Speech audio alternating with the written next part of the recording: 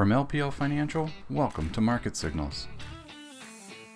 Good day, everybody, and welcome to the LPL Research Market Signals podcast. I am Mark Zabicki, Chief Investment Officer of LPL Financial. Joining me today is Lawrence Gillum, Fixed Income Strategist. Lawrence, how are you doing today? I'm doing well, Mark. We're seeing some positive action in both the equity and bond market, so that makes the day a little bit easier.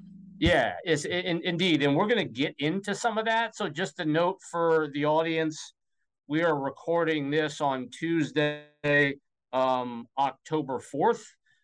So as you see this, open up the podcast, it is recording Tuesday, October 4th. So just in terms of the disclosures that we're required to show, these are the various disclosures for the Market Signals podcast. And then let's just talk about, Lawrence, a little bit of what happened last week. I know we're going to get into what's happening over the last couple of days, yesterday certainly, and today so far. And we've got some notable commentary around that. But I just want to touch on some of the moving pieces drove markets last week, and actually really ended markets last week on a down note overall for the month of September. But a lot of news was coming out of the UK regarding what was happening with the British pound, and also with gilt yields and LDI strategies within pension funds. So can you kind of give the folks in the audience a little bit of a breakdown as some of the moving parts that were happening in the UK?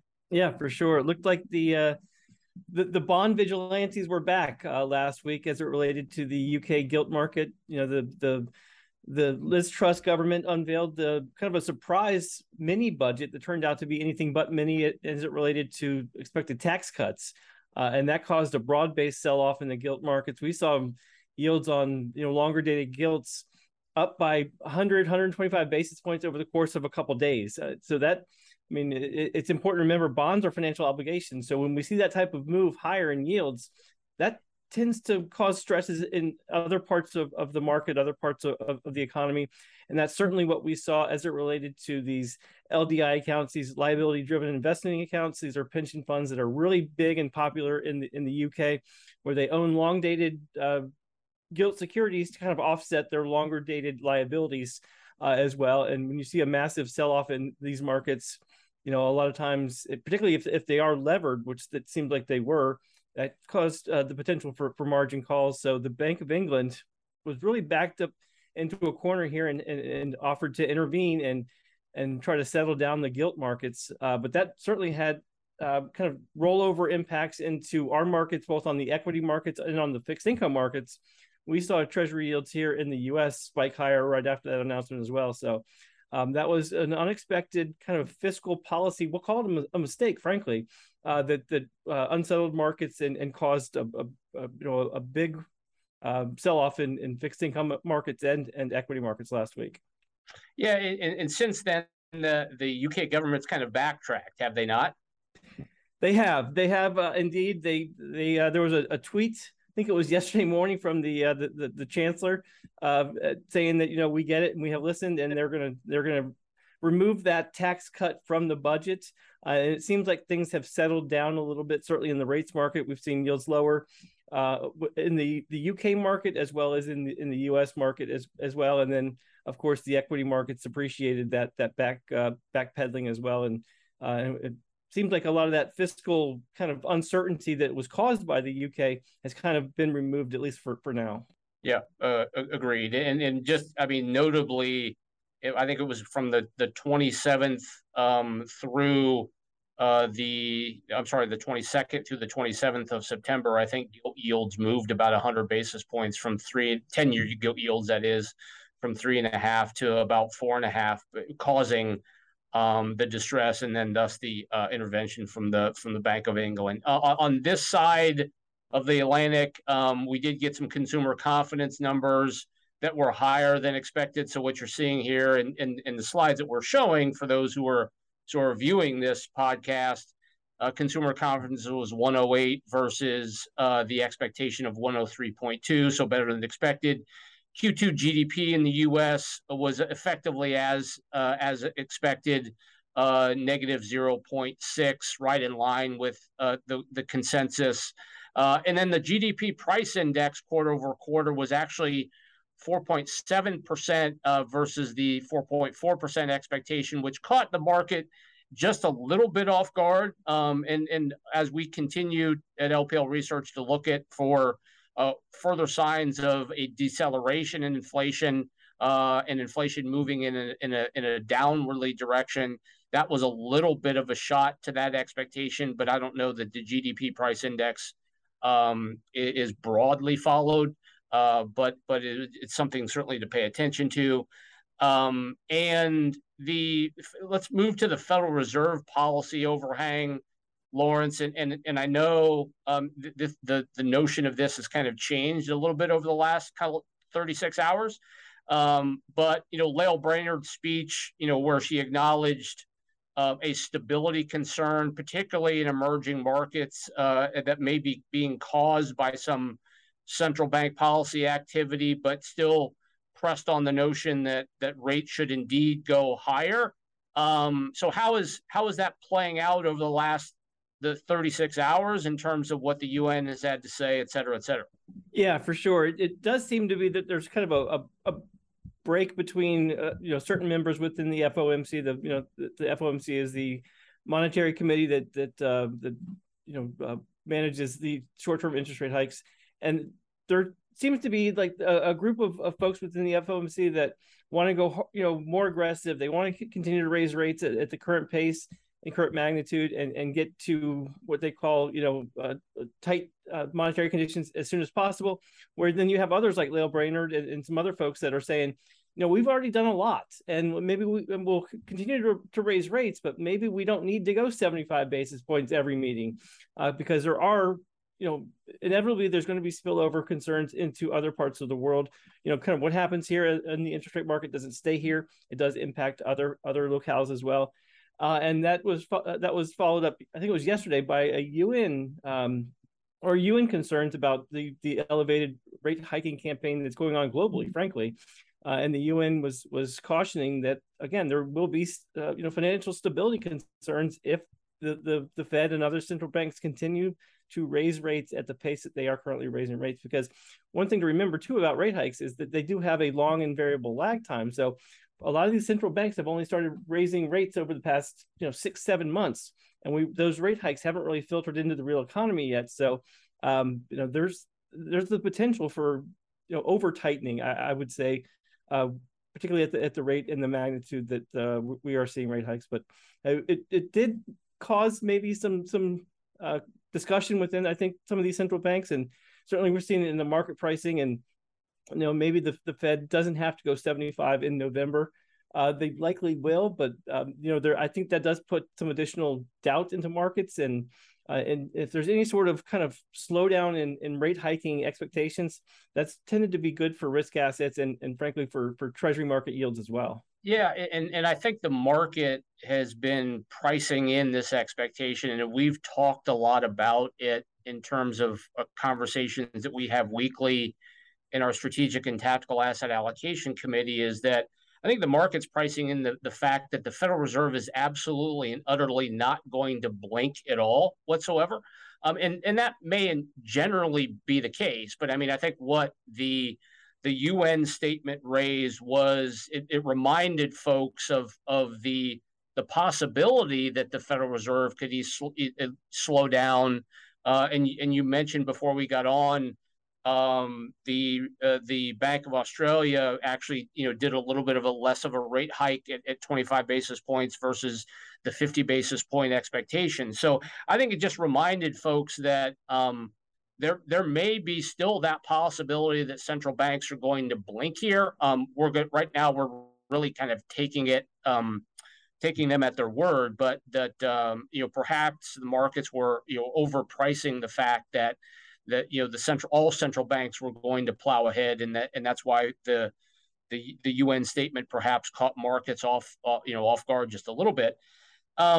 So just talk about, I'll just cover off on the S&P 500 index through 9 months. Historic, we've talked a lot about it really at an ad nauseum level in this podcast and other things that we do.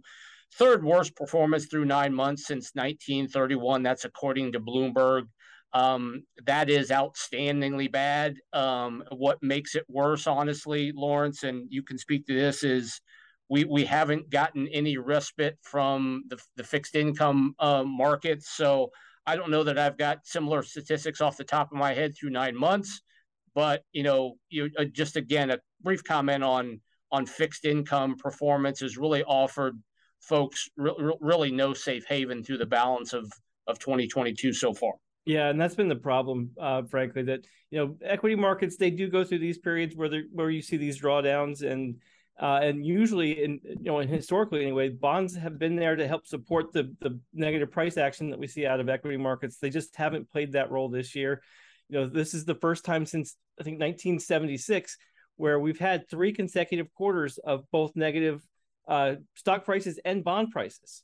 So this is kind of the longest streak of bonds not playing that traditional role within the equity market drawdown. So I think that makes it tougher for a lot of investors out there to see their statements. They had a diversified asset allocation, and frankly, the bonds weren't there to provide that support that they have historically. Now, we do think that relationship, or the ability for bonds to play that diversifying role, has improved with these higher yields, but that hasn't helped certainly over the past 9 months for sure. And that's probably working a little bit better over the last couple of days, but as kind of now bonds are getting, people are recognizing the opportunity that perhaps has been afforded them in bonds based on the activity that we've seen, historic activity we've seen in fixed income. Let's just turn the conversation into what people can expect this week in terms of U.S. economic data. ISM was actually a little bit less than expected, which may feed into some of this activity that we're seeing in risky asset prices. However contrary that may seem, because we are getting a slowdown in activity that the Federal Reserve clearly wants. Lawrence, before we got on, we talked about this morning's JOLTS job openings number, which was about 1 million light versus expectations. Again, the Federal Reserve's work is basically focused on the jobs market and correcting what they term as an overly tight jobs market. JOLTS job openings that are coming in less than expected. So that number was about 10 million versus the 11 million or so expected. It's coming in, that lower than expected number is actually, feeding into the concept that the Federal Reserve is actually, impacting the economy in a way that was expected. And then just as we look throughout the balance of the week, PMI numbers are always important. ISM services number, initial claims on Thursday, again, always important. And then on Friday, we actually get the U.S. non-farm payrolls number, which is now getting an expectation or a consensus forecast of 290,000 jobs to be added to the economy. Prior number was 308, and the employment rate as of today is expected to stay steady at 3.7%. And in international economies, it's really all about PMI and manufacturing activity across major areas of the non-U.S. globe. We pay specific attention to kind of the Eurozone broadly. So I've highlighted in the previous chart and also this table some of the more important numbers that people pay attention to in terms of what's going on not only in U.S. economics but also international economics, as well. So the PMI numbers are going to be key for people to keep an eye on as we pace through this week. In terms of other issues that are likely going to drive conversation, we've touched a little bit about the UN statement and the perhaps change in some level of expectations that may be occurring in terms of the way market participants think about central banks. We mentioned already that the UK government's kind of backtracked in its plan for a tax cut, and that has also improved market conditions in the pound and also reduced gilt yields. We went into the week focused on some UK and Eurozone bank distress, and that conversation was prompted by some news coming out of Credit Suisse, and also just by the general problem in the UK and the pension funding and the LDI issue going on in the UK. So that's, although some of that talk has been a little bit washed away by some of the market activity over the last couple of days, still something to keep an eye on in terms of whether central bank activity is going to actually start breaking things.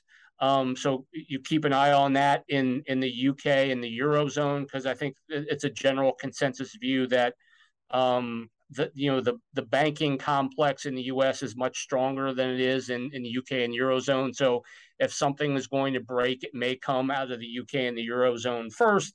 Notable earnings. People are going to be pay attention likely to pricing, input costs, and volume, just from like an inflation perspective. So Constellation Brands, McCormick, and Conagra are set to report this week. So 3 notable companies that you may want to keep an eye on.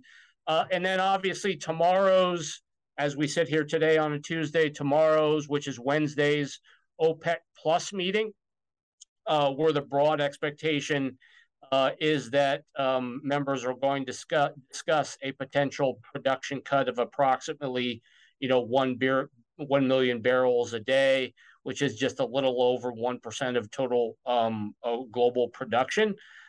Just in terms of that talk of the OPEC meeting, or what may come out of the OPEC Plus meeting on Wednesday, it's caused a little bit of a bounce, as we can see here, in oil prices.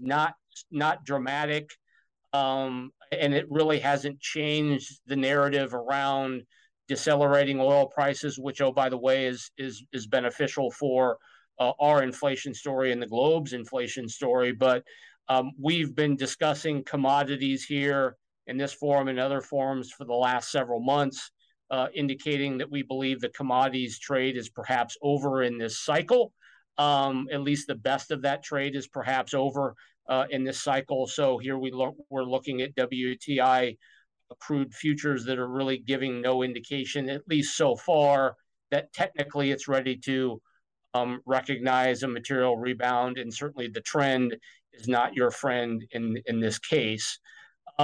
We've also talked about, and again, in this forum and other forums, the bearish sentiment that we were recognizing in markets, dramatic bearish sentiment we were recognizing in markets over the last several weeks or so.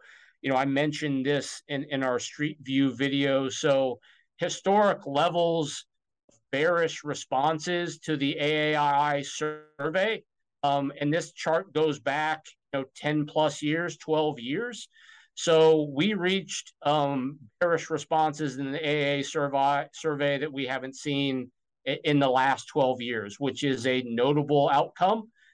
We think people should be paying attention to. So effectively what you're getting out of this market so far today and also yesterday was a UN release, effectively the UN statement, a change in central bank expectations, perhaps just a little bit, coupled with an overall overly bearish sentiment framework that's helped cause some of this rebound in the market, again, so far over today and yesterday. If I further that notion just a little bit, again, when you look at not only the AAII survey, but a percentage of S&P 500 index constituents with new 4-week lows, again, that reached levels that we've only rarely seen over the last 20 years.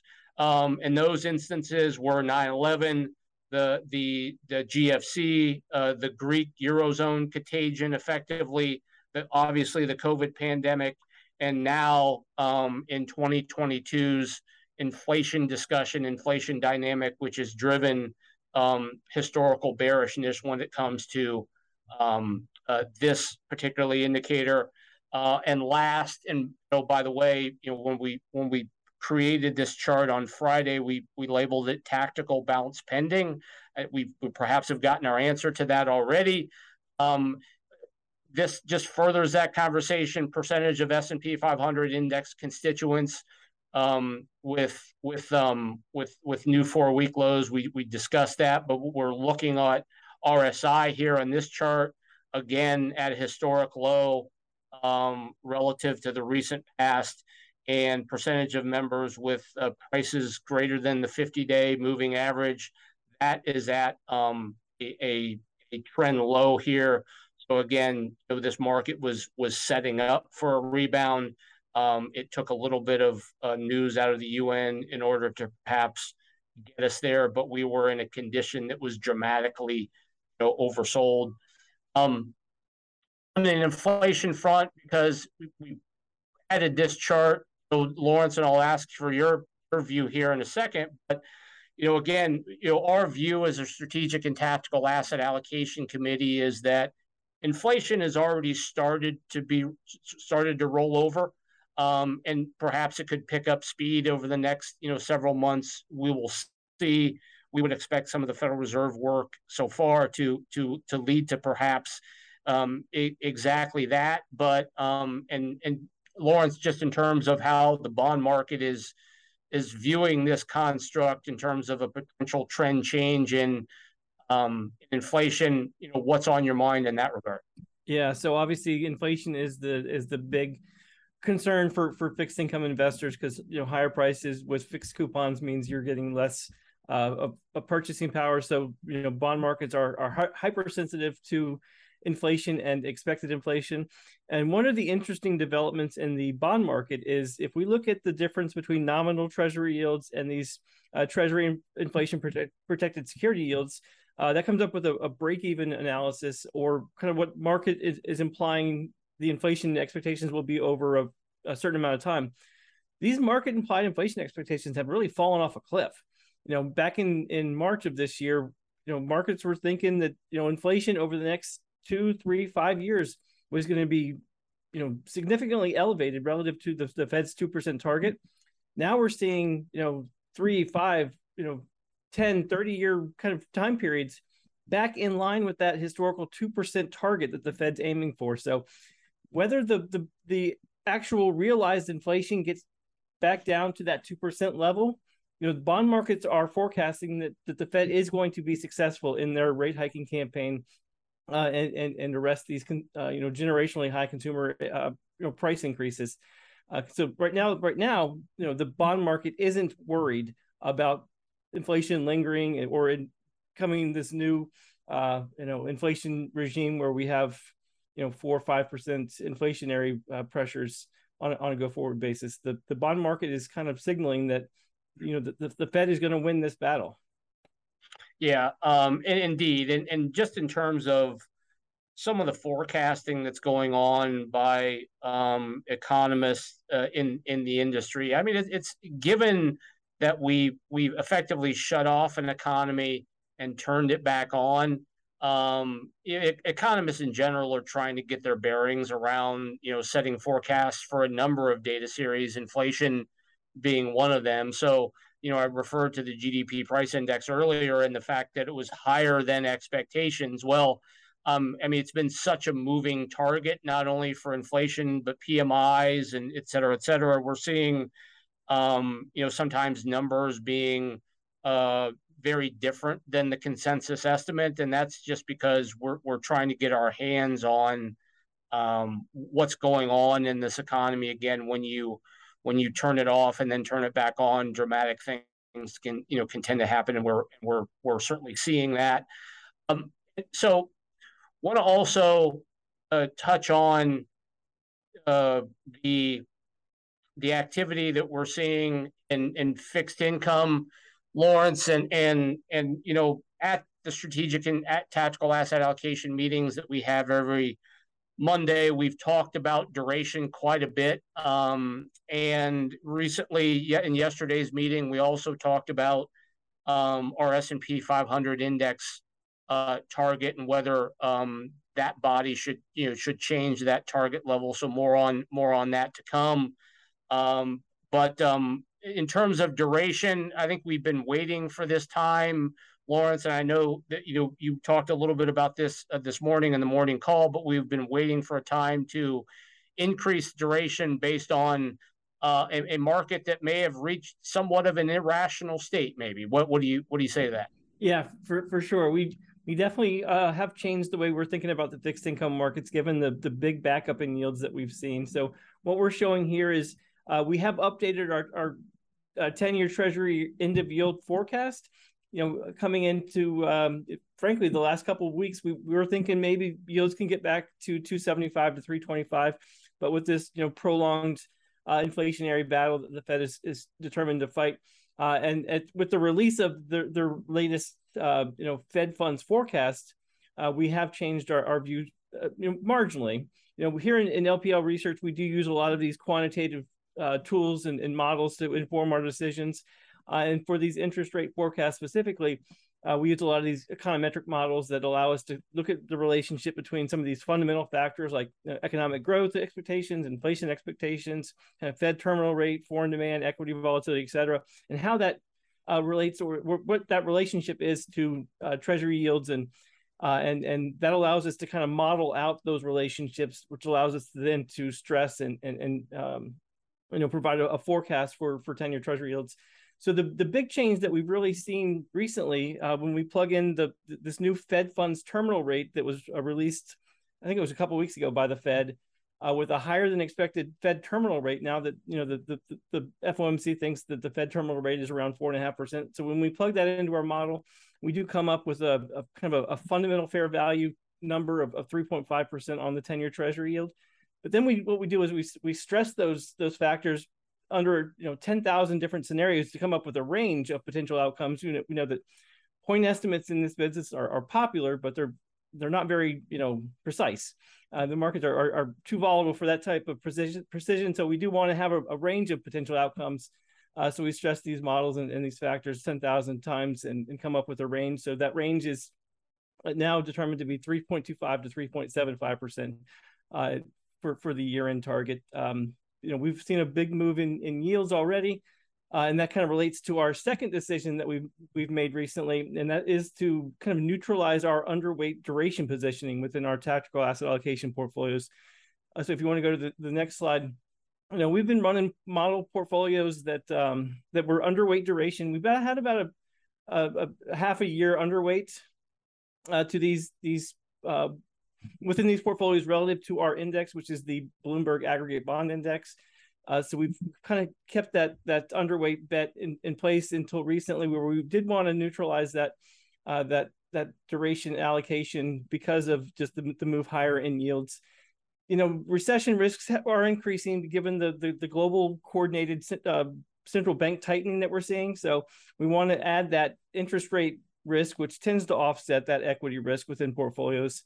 And we also think that we also want to take advantage of these higher yields. So we did decide as a committee to neutralize that underweight duration bet. We've seen yields move significantly this year. If you think about where we came from back in August of 2020 at 50 basis points, we got as high as close to 4%. So which is one of the largest moves higher in the 10-year Treasury yield since 1983 and 84, right? So we've seen a big move out of Treasury yields already. So we do want to take advantage of that. We also tend to see, Treasury yields peaking before the Fed gets done. We're not saying the yields are going to peak at this point because there's just a lot of illiquidity and volatility in the Treasury market. But we do think that the big move higher in yields has already taken place.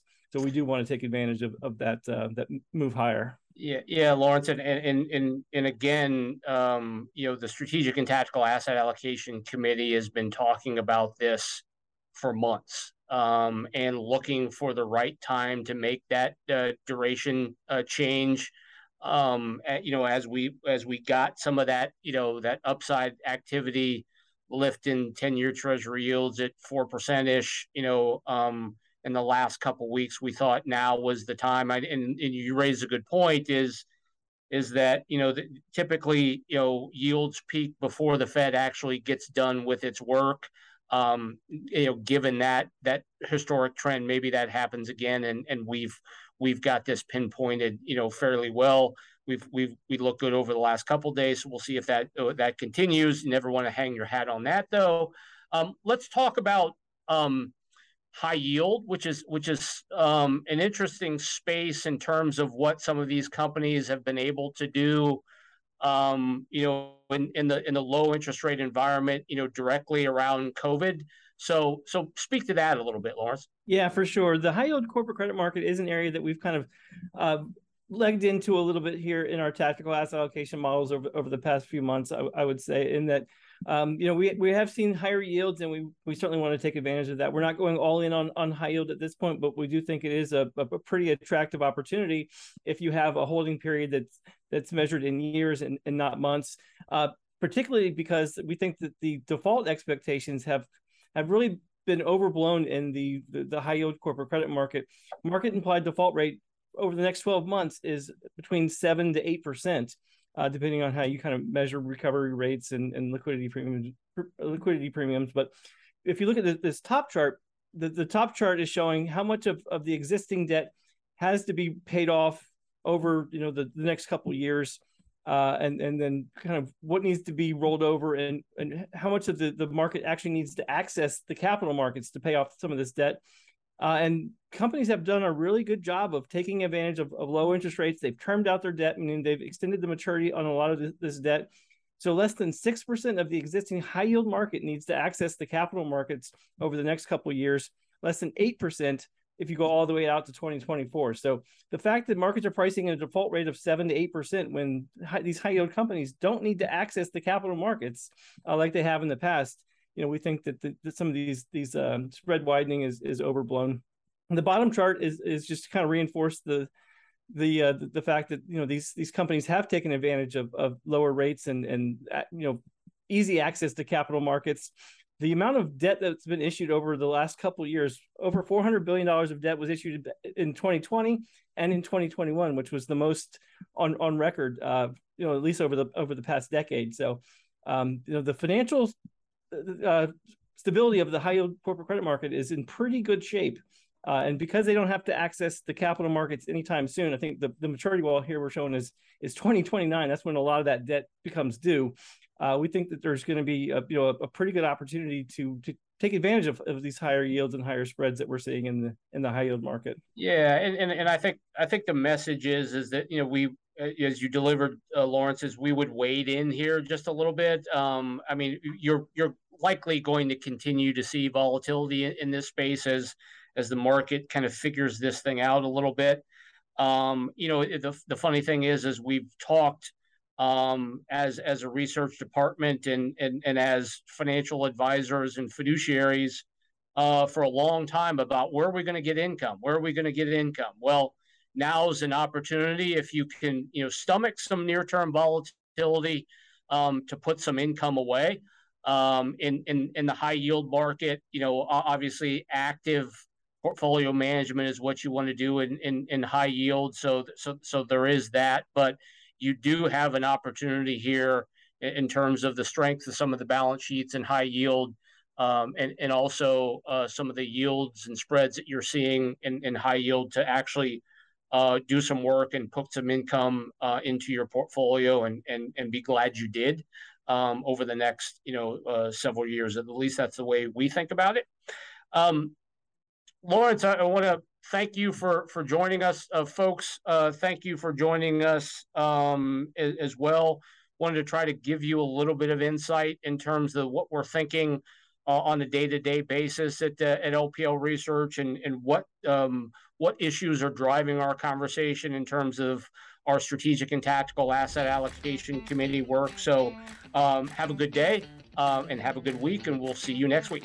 This material was provided by LPL Financial, is for general information only, and is not intended to provide specific advice or recommendations for any individual. There is no assurance that the views or strategies discussed are suitable for all investors or will yield positive outcomes. Investing involves risk, including possible loss of principal. Any economic forecasts set forth in the podcast may not develop as predicted and are subject to change. References to markets, asset classes, and sectors are generally regarding the corresponding market index. All indexes are unmanaged and cannot be invested into directly. Index performance is not indicative of the performance of any investment. All performance reference is historical and is no guarantee of future results. All information referenced in the podcast is believed to be from reliable sources. However, we make no representation as to its completeness or accuracy. Securities and advisory services offered through LPL Financial, a registered investment advisor and broker-dealer, member FINRA and SIPC insurance products are offered through LPL or its licensed affiliates. To the extent you are receiving investment advice from a separately registered investment advisor that is not an LPL affiliate, please note LPL makes no representation with respect to such entity. If your financial professional is located at a bank or credit union, please note that the bank or credit union is not registered as a broker-dealer or investment advisor. These products and services are being offered through LPL or its affiliates, which are separate entities from and not affiliates of the bank or credit union. Securities insurance offered through LPL or its affiliates are not insured by the FDIC or NCUA or any government agency, not bank or credit union guaranteed, not bank or credit union deposit or obligations, and may lose value.